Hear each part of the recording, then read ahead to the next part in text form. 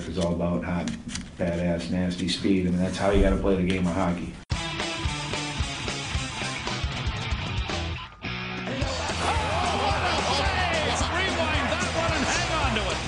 Score, trying to get it tied. Kennedy scores! Abdelkader in, shoots! He hits the crossbar! Kennedy looking center shot, and a score! They score! You're listening to Impact Sports Radio, and this is Behind the Mask. Welcome to Impact Sports Behind the Mask, the only podcast dedicated to Michigan State and Big Ten hockey. I'm your host, Andrew Burkle, alongside my partner, Ryan Collins. Ryan, how you doing today, man? I'm good. Had a exam yesterday. Oh, yeah, same. Yeah, one. Oh, yeah, same class. I forgot. Yeah. Such a big class. It's actually totally throwing me off that it is 5:45 right now, and it is completely pitch black outside. Yeah, it makes you tired. I'm about to take a nap after this, and I got a couple papers that I got to do, so that's never good. It's just nap city this time of the year. Nap city, yeah. You get home, it's 6 o'clock, PTI's playing, and you're napping, and you're... I know, it's ridiculous. Yeah. It's like totally throws all your schedule off. Yeah. Anyway, so let's get to the recap of the weekend. Michigan State took on Ferris in a home and home for the home and home series. One game at Michigan State, one game at Ferris. On Friday night at Monter Ice Arena, the Spartans took a 3-0 lead in the first period with goals from Osborne, Lewandowski, and Kodorenko. The Spartans would score again to make it 4-0, but then the Bulldogs would mount a little bit of a comeback, scoring 2 straight, and then MSU would score once more for their 5th goal, and then conceded a third, so 5-3 on the day. Michigan State gets a hat trick from Patrick Kodorenko, and pretty much, I mean, they did dominate the game early on, and then it seemed like they kind of lost a little energy there. Yeah, I mean, they kind of got sloppy in that second period. There was a lot of penalties. But, I mean, in that first period, they were buzzing. It was a joke. I mean, they were all over Ferris. It was kind of the first period and a half there. Like, yeah. Halfway through the second period, I didn't even consider the fact that Michigan State was going to lose the game. You know, yeah. It was 4-0, very comfortable. I mean, Ferris, I think after the first face-off, they kind of got a opportunistic bounce, and they almost put one in the net. And then after that, they didn't really do anything for a period and a half. And I think the one lesson that Michigan State could definitely take away from that is that if you're playing a Notre Dame or an Ohio State or a Penn State or one of those top Big Ten teams, that you're not going to be able to do that because they will have the horses to come back. Yeah. I mean, you let yourself go on the penalty kill as much as they did in that second period. It's going to come back to bite you eventually. Well, I mean, their defense played pretty good, though, I thought, on Friday night. So that was a positive. And I mean, you looked at that game, and that was the first time I got to see them play in person this season, and they just looked physically imposing to Ferris State. They were faster, they looked bigger, and it was a really good performance the first 2 periods. And at the end, they got a little bit sloppy, but they eventually put it away. Yeah, physically imposing is a good way of putting it, because I remember you and I sitting next to each other in the press box, like that first period we just said, Michigan State is bigger and faster, and that's just not something that you would say against any opponent the last couple of years. And, you know, some of that is age. You know, the 2 of the guys in the KHL line now are juniors, and so they're upperclassmen, and that really helps. Yeah. I mean, as Dan Cole put it, Kodorenko is a horse. I mean, has a hat trick on Friday, one off the butt, as he said it himself. But it was impressive to see them, after a little bit of expectations, to come up on Friday and put a whooping on Ferris in the first period. Yep, and then on Saturday, it was pretty much all Ferris State. The Bulldogs scored the game's first 2 goals before Michigan State got a power play goal from Logan Lambda to make it 2-1, but then that would be it for the Spartans. They wouldn't score again.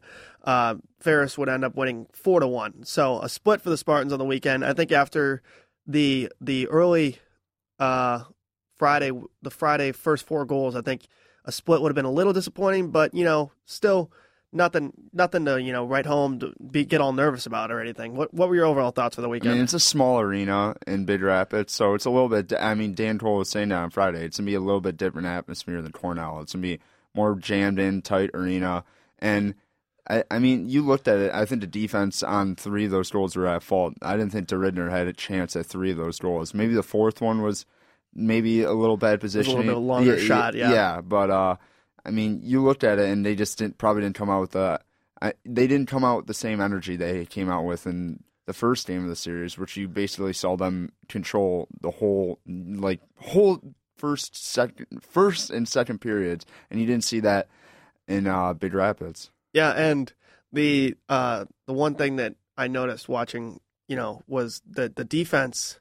All the goals were right in front of the net, like just right there, like you said. DeRidder had no chance on the one. There was a goal from behind the net where he passed it wide open, back door, completely open. I think Tommy Miller was in there and missed assignment. They were able to put it behind DeRidder. Yeah, and then a couple other kind of goals where they just kind of pushed it in from right in front there. But that was one of the things we said in our video recap on Friday was that the defense had seemed to be just a lot better than it was last year. And now, I mean, to give up 4 goals to Ferris, I don't think it's anything to, freak out about, but I think that there is some things they need to clean up. I think when you play a young goalie like DeRidder, you see defensemen don't really know how they want to play in front of a new goalie, and they're just getting adjusted to each other because some goalies like guys that block shots, some goalies don't like guys that block shots. So you'll see a meshing period this non-conference with DeRidder, and I'm wondering how much Cole plays him in the following couple of series.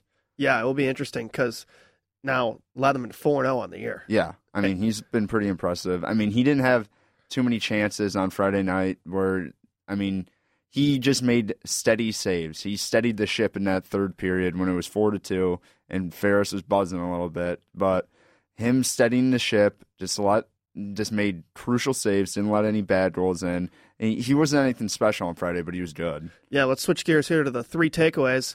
I think just goes right into it, actually. John Leatherman, takeaway number 1, John Leatherman, 4-0 on the year now. Michigan State hasn't lost with Leatherman in that. And like you said just a second ago, obviously, was that he hasn't done anything insane. It's not like he's standing on his head back there, but he's doing enough to get Michigan State in a winning a chance to win. Yeah, with how many goals Michigan State's scoring this early in the year, you don't necessarily need to shut out teams, as the offensive production for Michigan State's been pretty impressive. Yeah, I mean, Michigan State, they had 1 goal last game, but other than that, they've had 3, 4, 3, 5, 4, 5, and then 1.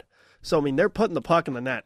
So you don't need anything insane from your goalie. Nothing like they're not playing a lot of 1-0 games. I don't think that's the style Michigan State's gonna be playing this year. Which is really weird because the whole last year Jason and I used to talk all the time and say, a game where a 2-1 game or a 1-0 game is basically the only chance Michigan State has because they just couldn't score the lower lines and the KHL could only do so much last year as underclassmen. But now I feel like that this hockey team has a chance to be one of the better offensive teams in the Big Ten. Oh, yeah, I would agree with that. Their defensemen have been very good. Dennis Sasana, as we learned this weekend how to say. Sasana, yep. Yeah, he's been really good for a freshman out there on the blue line. You saw Osborne get one to go in. I mean, Cole was telling us in a press conference that he preaches to his defensemen, put wrist shots, so you get points in college hockey. But I mean, if you have that production from your back end, it's going to improve everyone, improve all 4 lines on your offense. So that's a really positive thing for the Michigan State hockey team. Yeah, no doubt. All right, takeaway number 2. Michigan State will go as the KHL line goes. And you saw that mainly on Friday night where Patrick Kodorenko had a hat trick. I think who had the other? Okay, Lewandowski had the other goals. That was a gross pass too from Taryn Rossi to that was Lewandowski. Ridiculous. Yeah. So this has obviously been the storyline all offseason, all last year, but it's remaining true. And now you see, as the KHL line has gotten a year older, it seems like they're dominating even more. Hat trick, and it seemed like the game was going in slow motion as they were playing, especially on the power play. I mean, not even on the power play. It looks like they're on the power play when they were out there, all 3 together. I mean, they're so in sync, and they play really hard. It's not like they're just all skill guys. They grind in the corner, and they play hard, and they get those opportunities because Kodorenko and Lewandowski are both working corners, and Hirose, being the great passer that he is, he's still grinding. They're not they're a blue-collar team, as Dan Cole would say. And it's not just the production, which has obviously been huge thus far, but what the KHL line does and frees up for everybody else is almost like having a really good running offense in football, where just keeping your team on the field and just keeping, help by running the ball in football, it opens up everything else for your offense and your defense. The same thing is true for the KHL line. The better they play, the more they're wearing down the other team, the more the other teams have to think about trying to match up against them and trying to put their best lines out there and all those other little things. and that just frees up everybody else, like Logan Lambden and Osborne, to score goals. I mean, yeah, they're obviously going to get the best D pairings every time they're out on the ice, and they're out on the ice a lot. So it gives opportunities for second lines like the Saliba line, the APAP line to play better and maybe get more points than they did last season. Yeah, and then takeaway number 3, you already touched on this a little bit, but Dennis Cessna makes a huge difference on the power play with his puck moving, and it really opened him and Hiroshi on that power play is just so smooth. And I think that seeing it in person against Ferris, they played who was in that first game there? I think it was another weird named goalie. No, it was Windsor. When that was the game I went to. But this is the first game I've seen in person with Ferris, and just seeing their puck movement and how well they're moving the puck is just. I think it's just really encouraging, especially with Cessna back there. He's been really good. They're 34% on the power play. That's a great number to be at if you're Michigan State. And you looked at last year, I think they were 17%. So if they can keep that production up, I mean, that having a weapon like the power play they could possibly have during the season, it gives you an opportunity against every team in the Big Ten. Because it's college hockey, there's going to be penalties. People are going to make mistakes. And if you can take advantage of those mistakes, I mean, it's tough to give, say, Wisconsin outplays Michigan State, but hey, they take 3 penalties. Michigan State scores twice on a power play. They're right in that game. So I think that's it's a huge weapon for this team. And 34%, it's not like you score every single time you're out there, but it's one of those things like a really good hitter in baseball. A really good hitter in baseball only bats like 300. Yeah. But that's still really good. You feel like they're going to get a hit every single time. And every single time Michigan State's power play unit goes out there, you feel like they're going to score a goal. Yes, yeah. Especially with that top 3 of KHL. And I think they had production from Cody Millan, too. He scored on the power play this weekend. Yeah, definitely. It really opens things up for everybody with that power play. All right, let's move on to the opponent preview. Michigan State will be traveling to Tempe to face Arizona State. Woo. That sound familiar? Traveling to Tempe to face Arizona State? Maybe, hopefully for the Spartan State, that it goes better. Goes a little differently, yeah. So Arizona State already played 10 games. They're 7-3 on the season. They've faced 2 Big Ten opponents already. They lost both games to Ohio State back when they were ranked, I think it was number 10, or they were ranked high, top 10 for sure. And then they split with Penn State.